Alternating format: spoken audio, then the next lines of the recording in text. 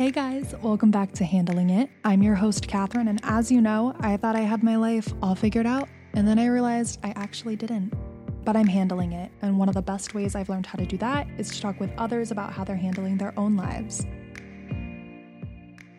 I'm so excited to bring today's guest onto the podcast, Olympic gold medalist Jordyn Wieber. Jordyn's most notably known for winning gold in the 2012 Olympics in London for Team USA's women's gymnastics team. Since her time competing in the Olympics, Jordyn graduated from UCLA, where she also worked as their gymnastics team's assistant coach, and she's now the head coach of the Arkansas Razorbacks women's team. In addition to coaching gymnastics, Jordyn is also an advocate for victims of sexual abuse and uses her platform as an athlete and motivational speaker to speak out for safer sports and the protection of female athletes. Now, I myself am still in such awe of Jordyn's 2012 Fierce 5 USA team and the incredible work that continues today with gymnasts like Simone Biles as we prepare for another Olympics. But I'm also so moved by the unity and resilience I've seen with female gymnasts in the United States since the controversy surrounding USA Gymnastics in 2018. Jordyn, like many other female gymnasts, came forward as a survivor of sexual abuse, and like so many other young women, is using her platform to make a difference and spark change within the sport and within society, which I think we all can agree is such an inspiring thing to do. I'm really excited for you all to hear from Jordyn and learn about her journey and accomplishments. So you know what to do, turn up the volume, get comfortable, and I hope you enjoy.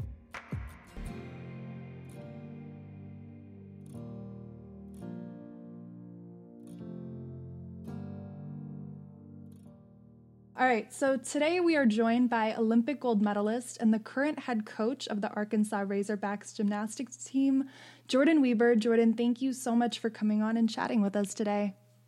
Thanks for having me. Of course. So for those who may not know of your accomplishments, you are, as I mentioned before, an Olympic gold medalist and a gymnast, having been a part of Team USA in the 2012 Summer Olympics in London. And you've competed beyond that as well and have since become a coach in the gymnastics community, an advocate for victims of sexual abuse, and overall you really use your platform to inspire young athletes and young girls. You have a lot on your plate. I feel like you've accomplished so much at such a young age. But I think to start, let's get into what drew you to the sport of gymnastics. How did you begin? What was your interest in it? Yeah. So I started gymnastics at 4 years old. It's really hard for me to remember way back then. But the whole reason I got into gymnastics in the first place was because when I was really little, I was sort of born, and like when I was 2 and 3 years old, I had these just natural muscles. Like I was just a muscular kid. And my mom kind of saw my little biceps and quad muscles, and she's like, well, she already kind of looks like a gymnast. So let's put her in the sport, see how she likes it. And when people say the rest is history, that really was the case for me. I started at 4. I competed in my first real gymnastics meet at 7, and I was on the U.S. national team by 10. So I moved really quickly through all the levels, and I was just obsessed with the sport. I loved it. I loved the challenge every single day, going in and learning new skills and getting stronger, and I just thought it was really fun. I think that passion and love for the sport is what has carried me so far, and is the reason I'm still in the sport today as a coach. Mm-hmm. That's incredible. Yeah, I actually myself started off in gymnastics, but had a very early growth spurt. I'm very tall. It did not work out in terms of body type. But yeah, I mean, you definitely for so many years put in so much training. What's it like to really devote yourself to the gym, to the coaches, your training in general? Yeah, it's intense. I mean, to get to the elite level of any sport, you have to make so many sacrifices and dedicate pretty much your whole life to the sport. And that was the case for me at a very, very young age. By the time I was in 5th grade, I was already missing half of a day of school to do 2-a-day practices. And when I got into high school, I started doing online school and real school to manage missing so much stuff for training. And really everything you do kind of centers around gymnastics. And for me, a lot of people would not like that, but for me, I was okay with it because I had this dream this goal of making the Olympic team. And I'm such a goal-oriented person in general. But when I have my mind set on something, there's really nothing that can stop me, and I'm going to do whatever it takes to get there. So that's kind of the mindset that I had at that young of an age. I just worked as hard as I possibly could every single day. Kind of went through a lot of ups and downs with injuries and such, but just really excited that I finally was able to reach that goal and that dream. Right. And I mean, it did happen. You were able to go to the Olympics. And what was it like? I mean, like you said, working so diligently, so hard at trying to achieve one thing and then it really happening. Yeah, it was a crazy feeling. I mean, I remember watching my first Olympics on TV at 9. I watched the 2004 Olympics. And I remember so vividly where I was looking at Carly Patterson and saying, I want to be just like her. I want to be just like those Olympians. And then later on going to national team camps and seeing other Olympians like Nastia Liukin and Shawn Johnson and being able to train alongside them and literally say, okay, that's what it takes. I'm going to do the same thing. And then when you finally reach it, it's like, wow, okay, I did it. And it was just this really overwhelming feeling, lots of tears, and just really an honor to go and represent our country and be able to live out that Olympic dream that I had. It's definitely a lot of pressure. There's a huge weight of, carrying the team and competing for your whole country. That's a pretty heavy weight to carry. So it's definitely a lot of pressure, but I think all those years of training and competition leading up really prepared me to be able to handle that pressure. Definitely. I mean, it must be so surreal to really work so hard, spend so long really trying to accomplish something, and then it happening. And then you're working alongside, like you said, athletes that you really looked up to and admired for so long. I'm sure it's just an unbelievable experience. Then, yeah, so you did transition from athlete to coach, which I find really remarkable. Was coaching originally a part of your plan? Yeah, absolutely not. I actually specifically said when I retired from gymnastics, I do not want to be a coach. And my reasoning at the time was, okay, I've been in the gym my whole life for 7 hours a day, every day. I don't want to spend the rest of my life in the gym. So that's kind of what I thought when I started out. I went to school at UCLA. And when I was at UCLA, I was actually a team manager because I went professional in the sport, so I couldn't compete in college, but I still wanted to be involved with the college team. So I went and I was a team manager, and I started just kind of learning about the sport from a different perspective. So not as a competitor, not as an athlete, but more as a person who is helping the team from the outside looking in. And really observing the coaching staff there. That UCLA was a national championship winning program. Learned a lot from those coaches. And then during my senior year, the head coach asked me if I wanted to start coaching. And at that time, I said, you know what? I'll try it out. I'll see how I like it. And I kid you not, maybe within the first month or two, I was like, okay, you know what? This is what I want to do. I find so much purpose in this, and I feel like I can really help a lot of people. And really, that's my goal. And in whatever career I'm going to do, I want to make sure I'm helping people. And I've realized that gymnastics is my tool to be able to do that because of my experience and my knowledge about the sport. So it was around that time I was like, you know what? I'm gonna work. I'm gonna try to become a head coach someday. And then I guess here I am now, actually doing it. Well, I think that's such a great mindset to have, is really helping and wanting to instill that in youth.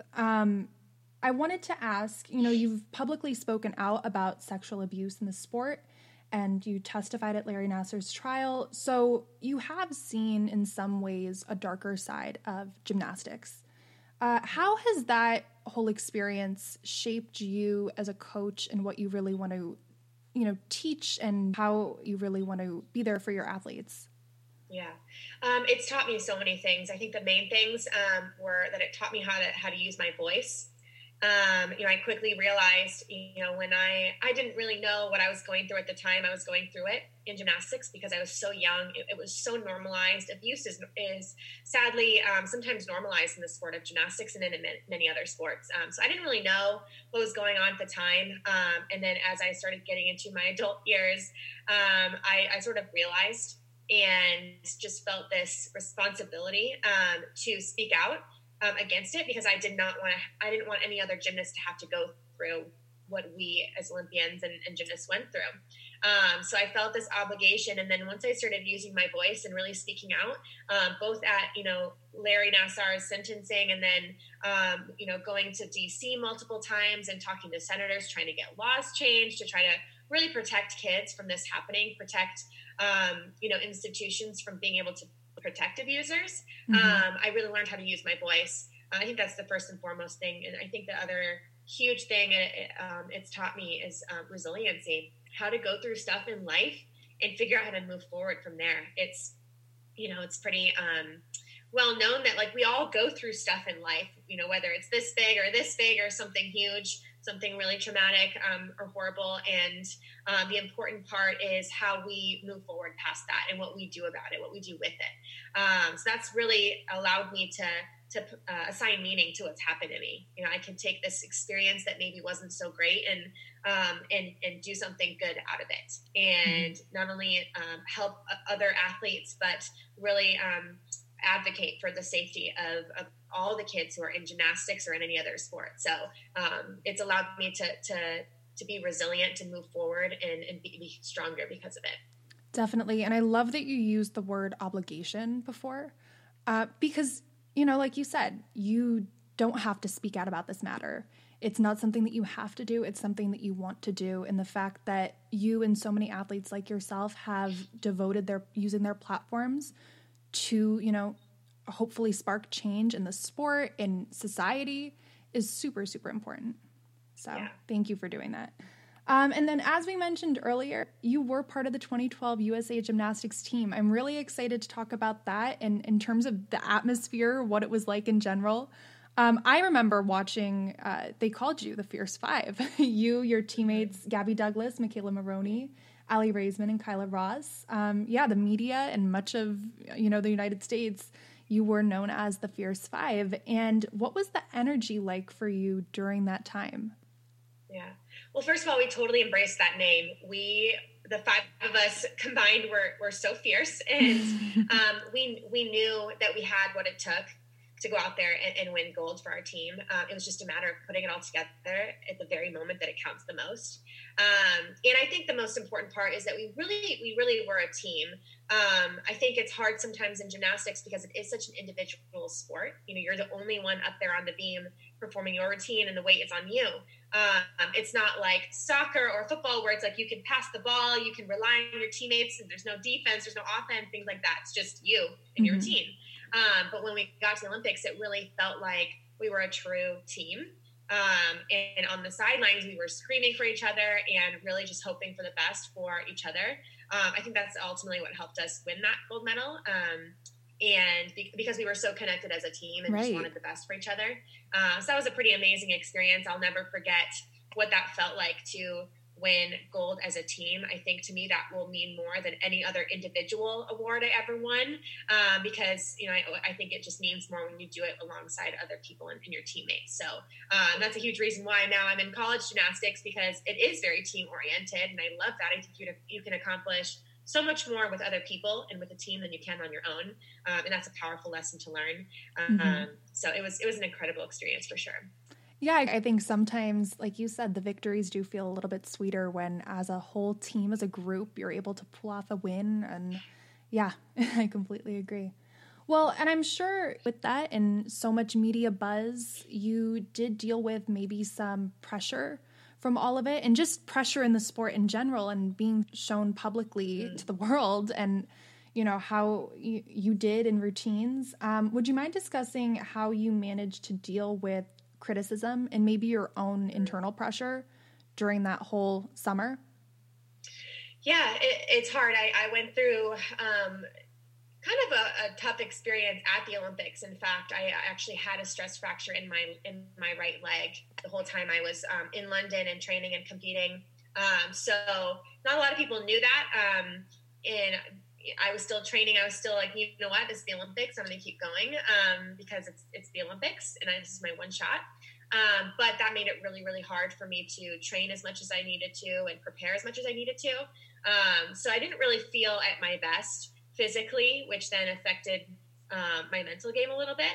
And, going into the Olympics, I was the reigning world all-around champion. I had this goal of, vying for that Olympic all-around medal. And after prelims day one, didn't qualify because of some of the super country rules and things like that, which was hard because I think not only did I expect it of myself, but the entire world expected it of me. The media expected it. All the fans expected it. So not only was I dealing with my own personal pressure, but just the pressure of all of those other people.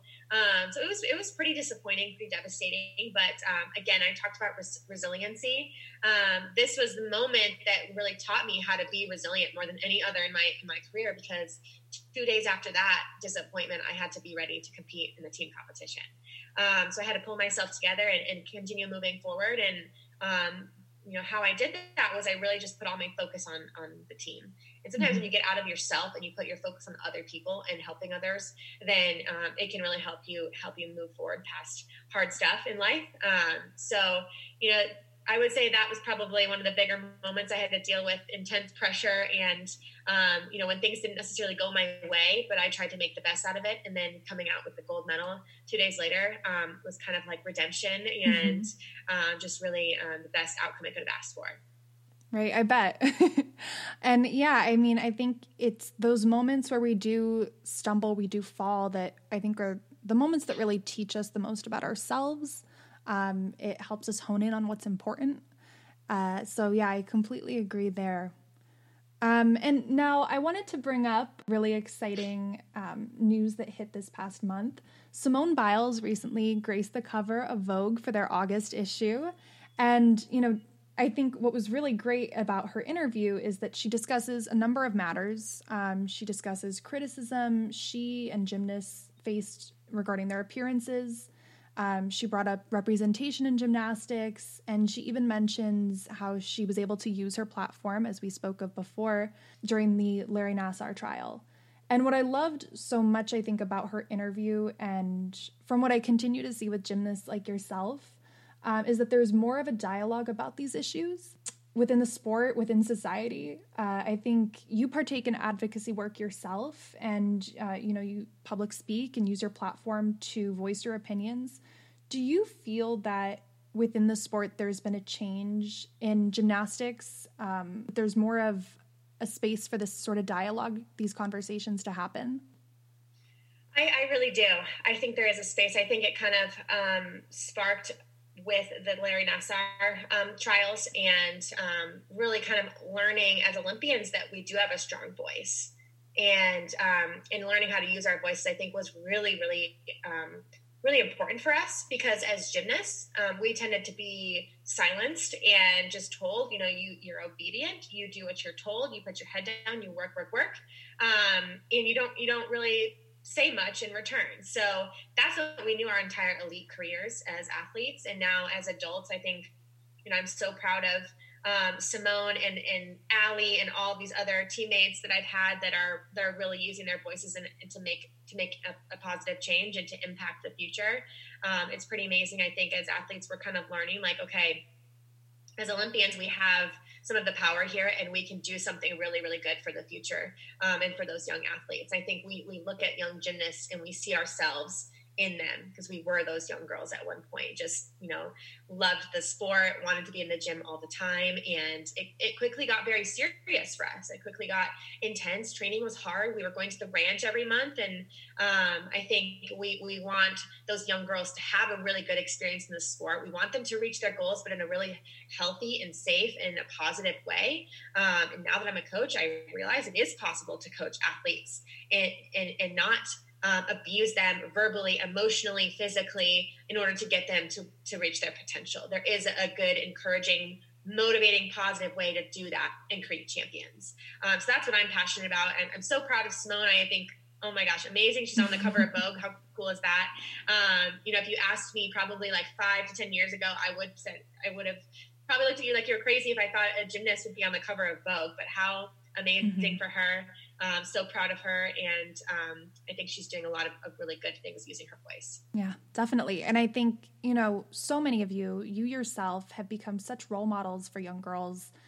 Because I think as women, and especially as young women, it's very intimidating to use your voice.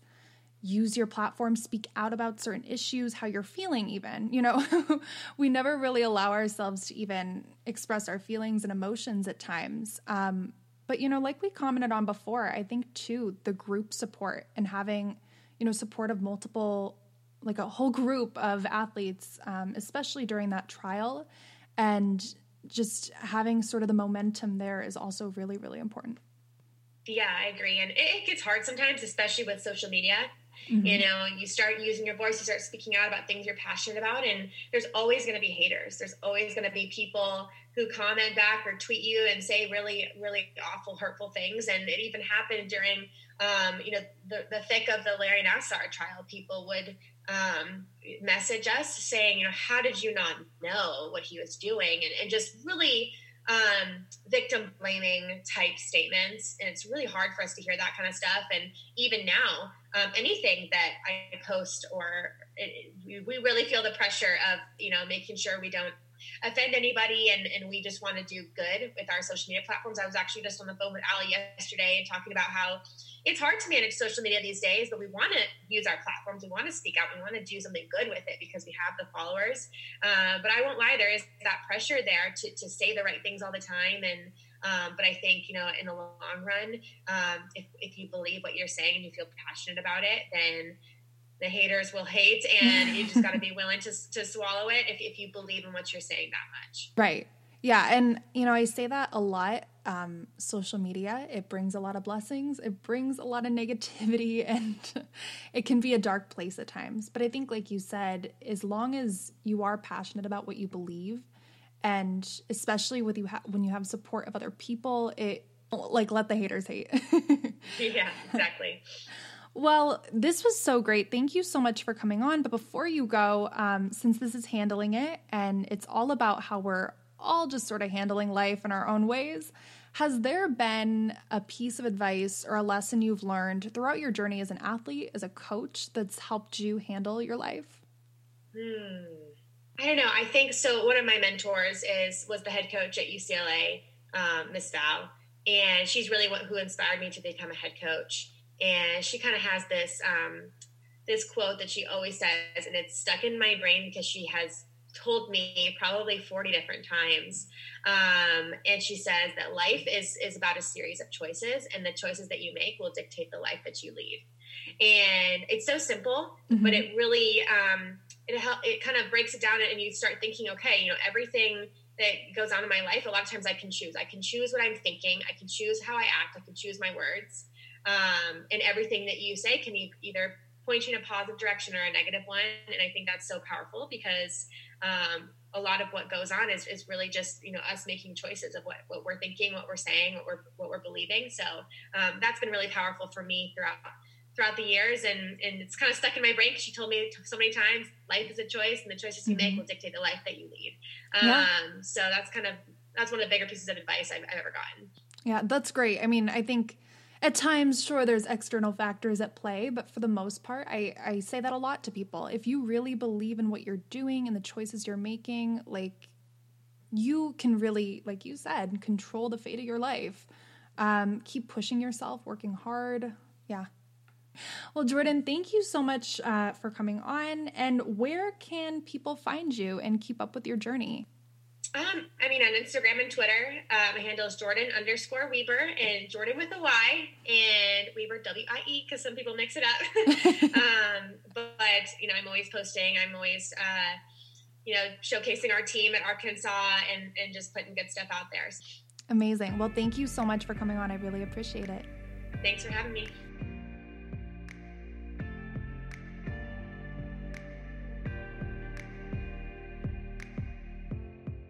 All right, I hope you all enjoyed hearing from Jordan. Not only has she accomplished so much at such a young age, but she continues to use her platform to promote change within sports and motivate others to achieve their goals. And speaking of motivation, I've listed a link to Jordan's TED Talk in the episode description for you to check out, and hopefully it will resonate well with you.